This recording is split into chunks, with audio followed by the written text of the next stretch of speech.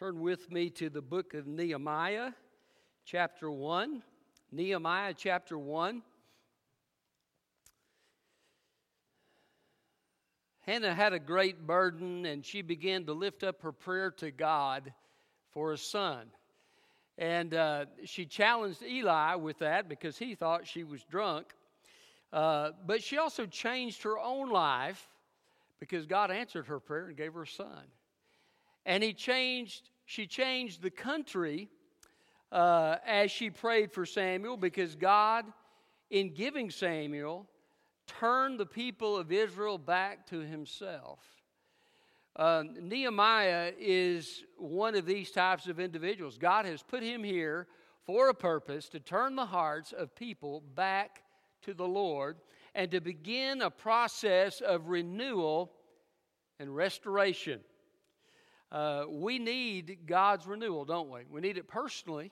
We need it in our families. We need it in our church. We need it in our country in a big way. And God has put us as His people as the answer to the problem of spiritual renewal, needing spiritual renewal. And so in Chronicles, 2 Chronicles 7:14, he says, "If my people who are called by my name will humble themselves and pray and seek my face and turn from their wicked ways, then will I hear from heaven and will forgive their sin and will heal their land." So this need for renewal is just every bit as strong today as it was in Nehemiah's day. Nehemiah is actually cupbearer to the king. We find that at the end of the first chapter here. God has put him strategically in a place of influence so that when the messengers from the nation of Judah come and begin to talk to Nehemiah, he is in a position to have some influence, to get some things done and to get some things changed. And God has strategically put him where he is at the time he's there for the purpose that God has for him to fulfill. I'm grateful for that. Grateful that God does that in our lives, that He has a purpose, and He has in the exact time that we are living for a reason and for His purpose to be fulfilled. So Nehemiah is here, and then he begins to, when he hears about the situation, he becomes very burdened, and he begins to pour out his heart to God and to pray, and he does so with great faith. And he does so based upon God's Word. And we find here several foundations for believing prayer. And so I've changed my title and my message this afternoon. God led me a little different direction. But the title of my message is The Foundations for Believing Prayer. Someone once said, "Do you believe in prayer, or do you pray believing?" The Bible teaches that we are to pray in faith. And Nehemiah gives us some great guidelines, the foundations for believing prayer that could truly make a difference. Nehemiah was a man of action, but he started at the place of prayer. And most scholars believed he was praying for about 4 months before he ever talked to the king. So great preparation has gone in here. So the foundations for believing prayer. Look with me at verse 1. The words of Nehemiah, son of Hakaliah, during the month of Kislev in the 20th year, when I was in the fortress of the city of Susa, Hanani, one of my brothers, arrived with men from Judah, and I questioned them about Jerusalem and the Jewish remnant that had survived the exile. They said to me, "The remnant in the province who survived the exile are in great trouble and disgrace. Jerusalem's wall has been broken down and its gates have been burned." When I heard these words, I sat down and wept. I mourned for a number of days, fasting and praying before the God of heaven. I said, "Lord, the God of heavens, the great and awe-inspiring God who keeps His gracious covenant with those who love Him and keeps His commands. Let your eyes be open and your ears be attentive to hear your servant's prayer that I now pray to you today. and that I now pray to you day and night for your servants, the Israelites. I confess the sins that we have committed against you. Both I and my father's family have sinned. We have acted corruptly toward you and have not kept the commands, statutes, and ordinances you gave your servant Moses. Please remember what you commanded your servant Moses. If you are unfaithful, I will scatter you among the peoples. But if you return to me and carefully obey my commands, even though your exiles were banished to the farthest horizon, I will gather them from there and bring them to the place where I chose to have my name dwell. They are your servants and your people. You have redeemed them by your great power and strong hand. Please, Lord, let your ear be attentive to the prayer of your servant and to that of your servants who delight to revere your name. Give your servant success today and grant him compassion in the presence of this man. At that time, I was the king's cupbearer. So the foundations for believing prayer, what are they? Well, first of all, we see the greatness of God. The greatness of God. If you look in verse 5, he said, Lord, the God of the heavens, the great and awe-inspiring God, or the great and feared God is one way you could translate that. Nehemiah looks to heaven, to the greatness of God as a foundation for his faith. Listen, I'm going to tell you something. There's a lot out there that you and I can't solve. There's a lot of things that are beyond us, but there's nothing that's beyond God. And as we call upon his name in prayer, the very omnipotent power of God can be released into whatever circumstance it may be, whether it's in your family, whether it's in this church, whether it's in this country.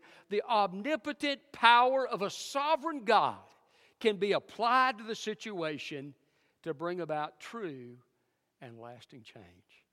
Nehemiah faced a lot of opposition later on, but God was able to carry him through every circumstance he faced because of his great power. What a God we serve. He tells the oceans how far they can go. You remember when they made, the scripture says they were warring with the Amalekites, and Joshua was the general, and God made the sun stand still. Now, I've heard messages preached about that. If you look at the time and so forth, that part of that time where the sun stood still can be figured into the history of the universe. And I'm not going to preach that message, but it is a fascinating thing to think about, that God is in control of all the powers of heaven. The billions upon billions of galaxies that are in the universe, and he controls each one and knows all the billions of stars in each one by name. This is the God that we serve. And this is a foundation for our faith. Listen, I can have weak faith in a powerful God and great things can happen. Did you know it's not so much dependent upon your faith, although it is a good thing to have great faith. God responds to great faith. But if you have even a little faith in an omnipotent God, he is still able to work and move because it's about his power. That's the foundation for our faith. I don't trust in my faith. I trust in an all-powerful, mighty, sovereign God who is able to do all things. And so that is a foundation. And one of the things that I like to do sometimes when my faith is struggling is to read passages. One of my favorites is Isaiah 40, that talk about the greatness of God.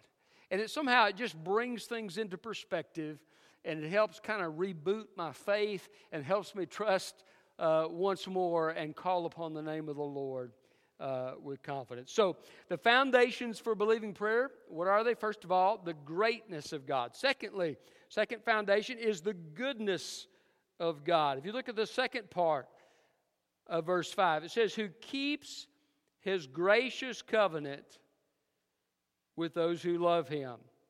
Now they've kind of combined this in the English translation, who keeps his covenant and hesed. The Hebrew word hesed is here. This is speaking of God's covenant faithfulness. Sometimes it's translated loving kindness. There's a number of translations for it, but it has the idea of God's supreme faithfulness and goodness to His people. And it is tied often to the covenant that God made with the Israelites. So His goodness comes to them on the basis of His grace. And that's the same thing under our new covenant, right? God's goodness comes to us not based upon our own worthiness, but based upon the worthiness of Christ. He is worthy in my place. The Scripture says He made Him who knew no sin to be sin for us, so that we might become the righteousness of God in Him. So I'm clothed with Christ's righteousness, and God has blessed me and been good to me, not because I deserve it, but because Christ deserved it in my place. And I am clothed with the righteousness of Christ, and that is my possession. So God's goodness, and we see God's goodness, and it's helpful to remember here, who's God being good to? He's being good to the Israelites who have been so not good to Him, right? I mean, we're talking about the time of the captivity. This is the time after God sent prophet after prophet after prophet, kings that were righteous, all of these people who tried to call the people back to the Lord, and the people have continued and persisted in rebellion and have gotten worse and worse and worse and worse till finally God's patience comes to an end and He sends them into captivity. That's where they are. They're in captivity, and there's just a handful of people left in the promised land, and possibly some who've come back, but there's not many. And it's just a handful of people in the land of Judah that are there in their homeland. And so who's God being good to? It's not like God's being good to people who deserve it. God's being good to people at their lowest point. Aren't you glad that God is good and shows mercy when we're at our lowest point? Praise God. His goodness is so great. And we see that in the life of Jesus, don't we? Jesus is good to those. Every sinner who comes to Him broken over their sin, asking for forgiveness, finds it at the feet of Jesus because of His goodness. How good He is. Now, He'll say, go and sin no more. But in His goodness, He forgives. I think of the woman at the well who, she's had 5 husbands, and the one she's living with is not her husband. Now that's a broken life. She is living in sin, and Jesus knows it. But He's kind to her. He's loving to her. And when she begins to question and interact with Him, Jesus challenges her. She comes to faith, and she goes to gets the village, and many of them come to faith, all because of the goodness of our Savior. That goodness has not changed. It is a foundation for believing prayer. Listen, I pray to God, and I don't come based on my worthiness. Now, I want to live a righteous life, but I don't come before God based on my own goodness, because Scripture says my righteousness is as filthy rags to God. I come trusting in the blood and the sufficient atonement of Jesus Christ in my place. And the veil has been ripped, and the way has been made open, and my Savior has gone before me, and I can go boldly to the throne of grace because of what Jesus has done, and I can find consistent goodness before God. Now, one thing I like about the goodness of God as a foundation for prayer is that He knows what is good for us, right? And if I ask Him for something that I really don't need, that He knows would do me harm, He's got veto power. And I'm glad He does. Because in His goodness, He'll do what's best for me. I may not have the sense to ask Him the right question. He'll do what's best for me. And so you think about Abraham. Abraham comes to God, and God has told him about what He plans to do and the cry of wickedness that's come against Sodom. And Abraham's saying, well, Lord, if there's 50 righteous people, Lord, if there's 20, if there's 10, there weren't even 10 righteous people in Sodom. But guess what? God in his goodness knew exactly what Abraham was concerned about. And he sent the angel to get Lot and his family out of Sodom. And the angel said, we can do nothing until we get you out of this city. That's the heart of the goodness of God toward his servant Abraham. And he has the same heart toward us. What a great foundation for believing prayer. So, foundations for believing prayer, what are they? First of all, the greatness of God. Secondly, the goodness of God. Thirdly, the mercy of God. Look at verse 6. Let your eyes be open and your ears be attentive, and hear your servant's prayer that I now pray to you day and night for your servants the Israelites. I confess the sins we have committed against you. He's talking about the national sin of Israel. He says, both I and my father's family have sinned. So he's confessing his family sin. He's confessing his personal sin. You see, Nehemiah recognizes that sin is a barrier to the blessing of God. Praise the Lord, we have a promise. The Bible says if we confess our sins, he is faithful and just to forgive us our sins and cleanse us from all unrighteousness as his people. So whenever sin stands as a barrier, it doesn't mean we're unsaved, but it stands as a barrier to prayer. We can confess that before God, and we know that we'll find mercy. How great is the mercy of God. Where sin abounded, there did grace much more abound. But even the mercy of God to look at all of the sin, all of the motives that we have in our hearts, all of the wrong attitudes, the words that we speak, the things that we fail to do that we should do. God sees it all. He knows it all. And because of his mercy, he forgives it all. And what an amazing thought. The great mercy of God. And we see it in Israel, right? I always think of Hosea. You remember the story of Hosea? God tells Hosea, I want you to go marry a prostitute. Sounds like an attractive situation. Listen, who wants to do that? But God tells Hosea to do it. Why? Because he says, Hosea, you are going to be an illustration of my love for Israel, and she will be an illustration of Israel's wickedness and unfaithfulness to me. And so Hosea marries her. Things go okay for a little while, and then she begins to go right back to their old lifestyle. It's kind of amusing. You read Nehemiah is naming the kids, but he knows that those kids don't belong to him. So one of them he names, not my son, not my people. You know, I mean, pretty bad situation. Well, finally she just leaves him. And she goes off and she's living in these adulterous relationships and is living as a prostitute. And finally she gets so used up that nobody wants her. She's destitute because she has nobody to provide for her needs, so she's going to be sold as a slave so she can at least eat. She gets up on the auction block and she's going to be sold, and God tells Hosea, go buy her back. And Hosea goes and he bids for Gomer, his wife, receives her back into his home, and blesses her with goodness in mercy. This is the mercy of our God. One song that years ago was written said, I was guilty with nothing to say, and they were coming to take me away.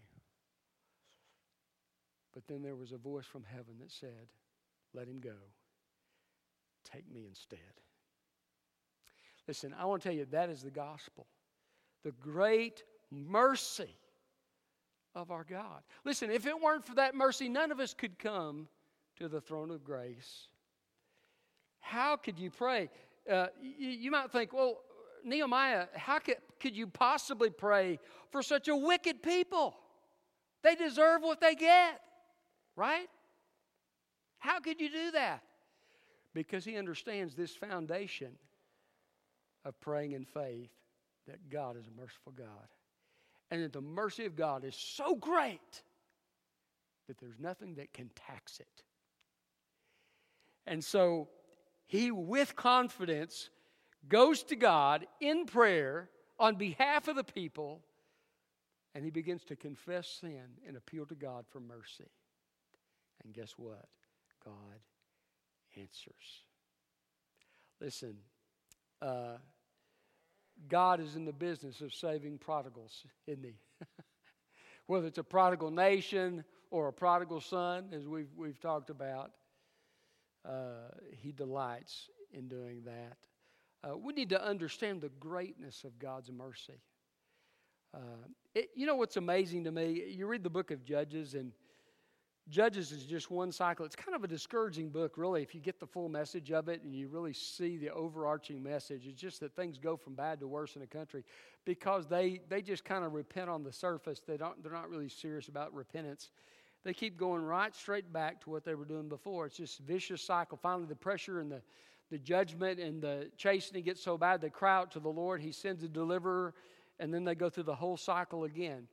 And you're thinking, what's going to happen? But one of the scriptures there in the book of Judges speaks of God's delay. And their people are, again, they've gone through the cycle again and again and again. They're crying out to God.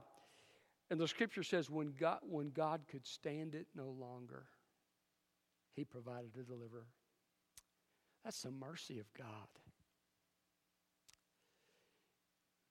Listen, if God can show mercy to Israel during the time of the judges, if he can show mercy to Israel during the time of Nehemiah when they're in captivity, he can show mercy to us. He can show mercy to this country. Listen, Jonah did not want to see Nineveh saved or spared. He wanted to see them burn. He got up there for the light show. He wanted to see it happen. He was eager. He was filled with animosity, perhaps even hatred, toward the people of Nineveh. He preached the shortest sermon ever recorded. And probably there was more to it than that. It's probably just a summary. But the people of Nineveh, though they were extremely wicked, extremely violent, I mean, history describes their practices. They humble themselves and they repent. And God shows them mercy. Listen, if God can show mercy to Nineveh, he can show mercy to us. Listen, believe this foundation of believing prayer, the mercy of God. So the foundations for believing prayer, what are they? We see the greatness of God, the goodness of God, the mercy of God, the promises of God. Oh, what a great foundation for believing prayer. Nehemiah quotes the Bible to God. He says, Lord, do you remember what you wrote in the book? He didn't say it exactly this way. I'm kind of summarizing. But he says, you remember what you wrote in the book of Deuteronomy?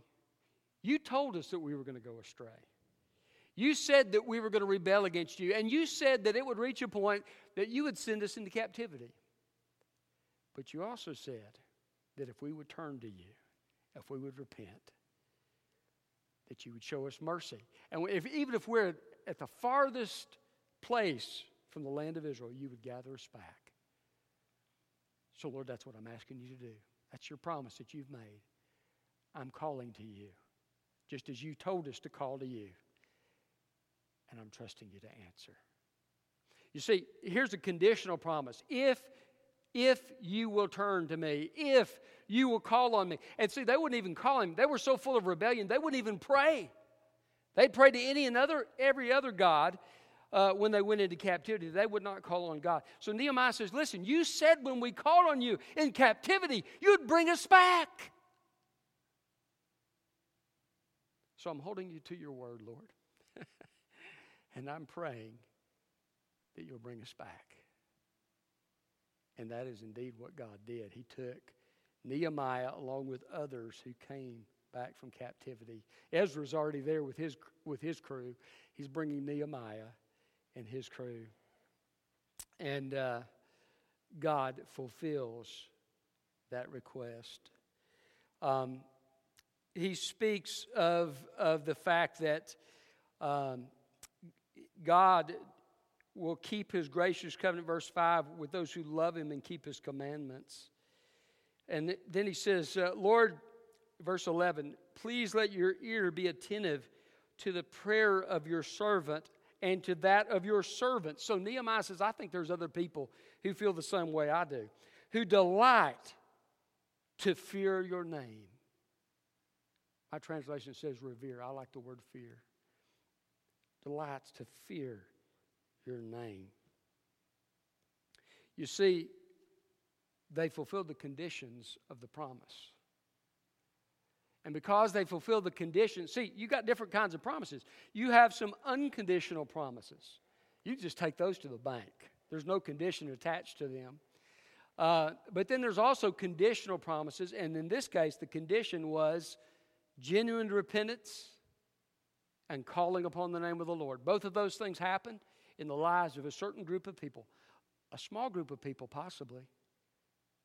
But just a small group of people was enough. How many were in the original group of Jesus' closest disciples? Just 12 men, right? One of them betrayed Jesus, had to be replaced. But God used those 12 men and a handful of others to turn the world upside down. God doesn't need many. He just needs a few who will take him at his word.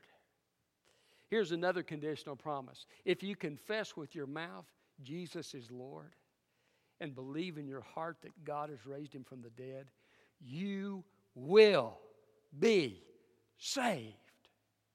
I love that. If you fulfill the condition, you can take it to the bank. Confess him with your mouth. Jesus is Lord. Believe in your heart that God has raised him from the dead, and on the authority of God's word, he will keep his promise. That's a foundation of believing prayer, to pray the promises of God. Guess what? I was reading the commentary, and they make mention of the fact that Ezra does the same thing. I read another commentary that says Daniel does the same thing. Could God be teaching us a pattern here? God makes promises. We're to take those to the bank and take them seriously and pray based upon the promise of God. So, how trustworthy is God? How often does he keep his promises? Every single time. Great, great foundation for believing prayer. All right, so the foundations for believing prayer: the greatness of God, the goodness of God, the mercy of God, the promises of God, the redemption of God. Verse 10, they are your servants and your people. You redeemed them by your great power and your strong hand. Now, Nehemiah is appealing to the fact that God delivered the Israelites when they were in Egypt. Did they deserve to be delivered when they were in Egypt? No. The scripture says that they were idolaters in Egypt. Matter of fact, they kind of did that practice in the wilderness. You remember the golden calf? They made the golden calf, and Moses is up on Mount Sinai receiving the law. They're making a golden calf and worshiping idols. Listen, they didn't deserve to be delivered. But they had cried out to God, and God in his mercy had sent Moses to deliver them. And the word used for deliver is redeem. And they were redeemed by the power of God's hand from the land of Egypt. So Nehemiah says, hey, you did it back then, and they weren't your people back then. Now they are your people. You have redeemed them. We're in the same situation we are before. We're in captivity, and we need redemption. And so I'm calling on you, Lord, based on your mercy, to redeem your people yet again. And of course, these Old Testament redemptions look forward to the redemption of Jesus Christ, who paid the ultimate price at Calvary to deliver us from sin, the power and the penalty of sin. And his redemption is sufficient. And once you put your faith in Christ, you're his child. And the situation is different. I love Romans 5. It talks about, it says, if we've now been reconciled to him through the death of his son, how much more, having been reconciled, shall we be saved through his life? In other words, I was God's enemy then, and God saved me and reconciled me through the blood of Jesus. How much more, now that I'm his child, will he be for me? That's what Nehemiah is saying. We're your people, Lord. Redeem us like you redeemed us before in your mercy. But listen, the redemption of God is a foundation for believing prayer because, listen, especially under new covenant situation, the only reason anybody is redeemed is because of the work of Christ. And that work of Christ is completed. Jesus said, "It is finished." The work is completed. I've been clothed with the righteousness of Christ, and I appeal to God based on the righteousness of Christ. And we've talked about that. I won't belabor that. But Jesus paid a price. He paid a price to make me God's child. He paid a price to open up heaven to me in prayer. And because he paid a price, which, by the way, is what redemption means, to pay a price. Since God paid a price, the way is open for me to come with confidence to God's prayer, to God's throne for prayer. And it becomes a foundation for believing in prayer. Satan might whisper in your ear, "Why do you deserve to have your prayer answered?" I usually just agree with him. I say, "You're right, I don't deserve it. But my Savior is perfect in his righteousness, and he has credited his righteousness to me. Find fault with him if you can, devil. I'm clothed with the righteousness of Christ." Listen, I want to tell you something. Our redemption, Jesus has paid the price for us to enter into his throne. We've been sprinkled. You know, Moses, when he was doing the tabernacle, I've been reading that in my quiet time. Some of y'all are thinking, "Bless him, Lord." But I've been reading about the tabernacle, and the people are being sprinkled. Aaron's being sprinkled, and the blood is used to sanctify and set apart everything. Nothing in their whole worship system can function without the covering of the blood. And it just shows you the only way that we come into God's presence is through the blood of Christ. And so the price has been paid. What is that price? Jesus died in my place. So now, instead of having to exercise God's justice against me, God deals with me in grace. And Romans 5:1 says, "Therefore, having been justified by faith, we have," present tense, ongoing, peace with God and access into this grace in which we now stand. And that word "stand" in Greek has the idea of we begin to stand with the result that we forever stand in that grace. Isn't that a wonderful thing? Listen, I stand in the grace of God because of the redemption of my Savior. There's a reason we're going to cast our crowns at Jesus' feet, because truly he is worthy. What a foundation for believing prayer. I've been redeemed. I've been made a child of God. Jesus himself has opened up the way into God's presence. Foundations of believing prayer, what are they? The greatness of God, the goodness of God, the mercy of God, the promises of God, and the redemption of God. We have foundations to pray to cause us to have confidence in prayer. Listen, I believe that as God's people, we need to enter into the heart of Nehemiah. And this is not something you can work up. It's not something you can produce by trying to produce it. But it is something we can ask God for. Lord, as I pray, would you give me your burden for America? God, as I pray, would you give me your burden for South Clinton Baptist Church? God, as I pray, would you give me your burden for my kids or for my family? And we enter in just as Nehemiah prayed with faith, but he also prayed with fervency. He prayed with a burden. He fasted and prayed. He was broken. He was urgent. because God had given him a burden that he could not shake. And he continued to go before the throne, 4 months of time, to go before the throne of God. And God brought significant change. I see no reason why God can't do it today. But I believe we need to ask God, Lord, give me your heart to pray. Lord, Holy Spirit, pray through me for this country and for this church and for my family and for my personal life.